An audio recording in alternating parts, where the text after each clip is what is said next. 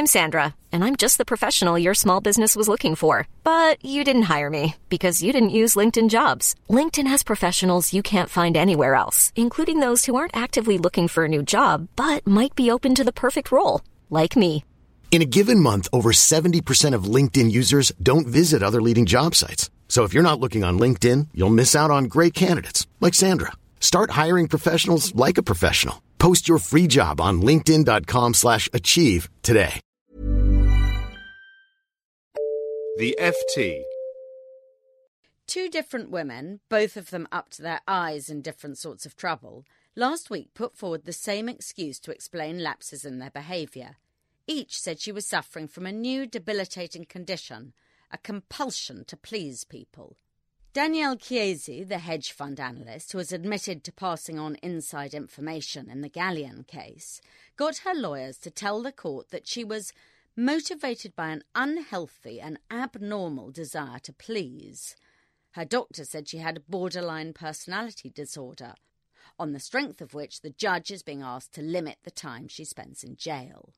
A couple of days earlier, Sarah Ferguson offered a similar excuse when baring her soul to Oprah Winfrey. The reason she fell for a sting by the News of the World journalist, who offered her £500,000 in return for an introduction to her ex, Prince Andrew, was that my people-pleasing addiction kept me going on.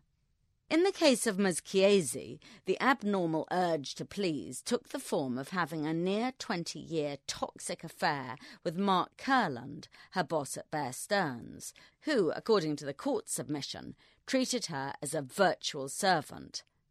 She passed him insider information, not to make a profit herself, but simply to please him. In Fergie's case, it's harder to see who she was trying to please and why.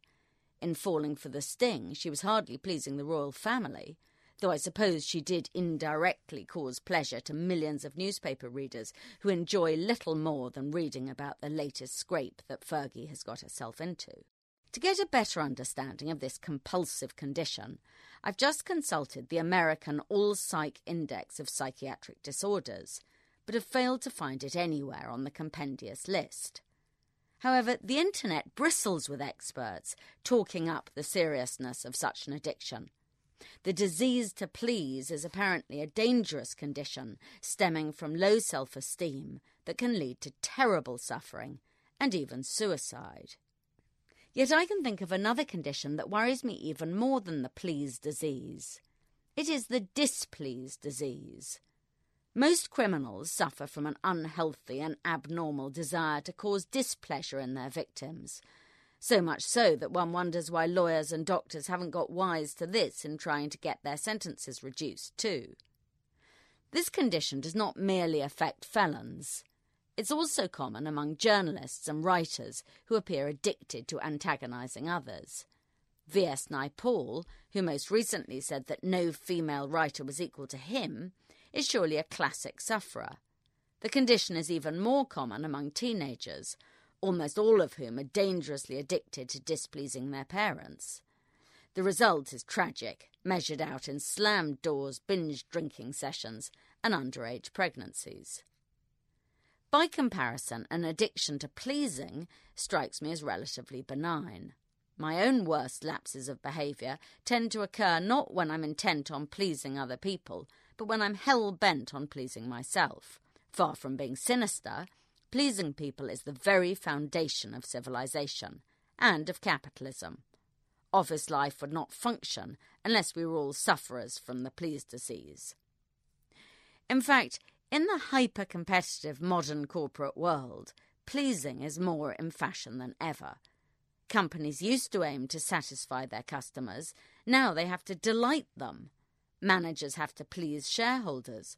Workers have to please bosses. Only through pleasing does success come. However, I can see that pleasing can sometimes get out of hand, as Fergie and Miss Chiesi have both found.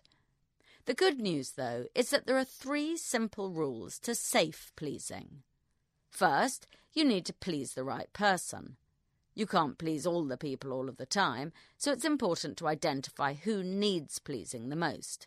For example, at work, It's almost always a good idea to please people above you in the pecking order. It's almost never a good idea to please people who are news of the world journalists in disguise.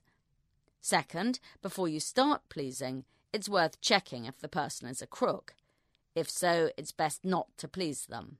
Third, when trying to please your boss, it's important to do it in ways that are A, legal, and B, involve clothes being kept on at all times.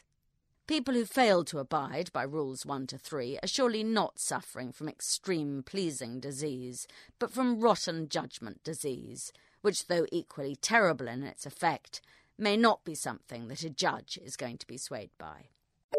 For more downloads, go to ft.com/podcasts. Here at Bellingcat, we get to the bottom of things. From a global crisis to an underreported event, we find the facts using publicly available tools and resources, uncovering what is hidden on and below the surface. We connect the dots using social media posts, satellite images, and public records, and empower others to do the same by sharing how we do it. The ability to do so is only made possible by our readers, supporters, and community members. Care to join us? Learn how at bellingcat.com.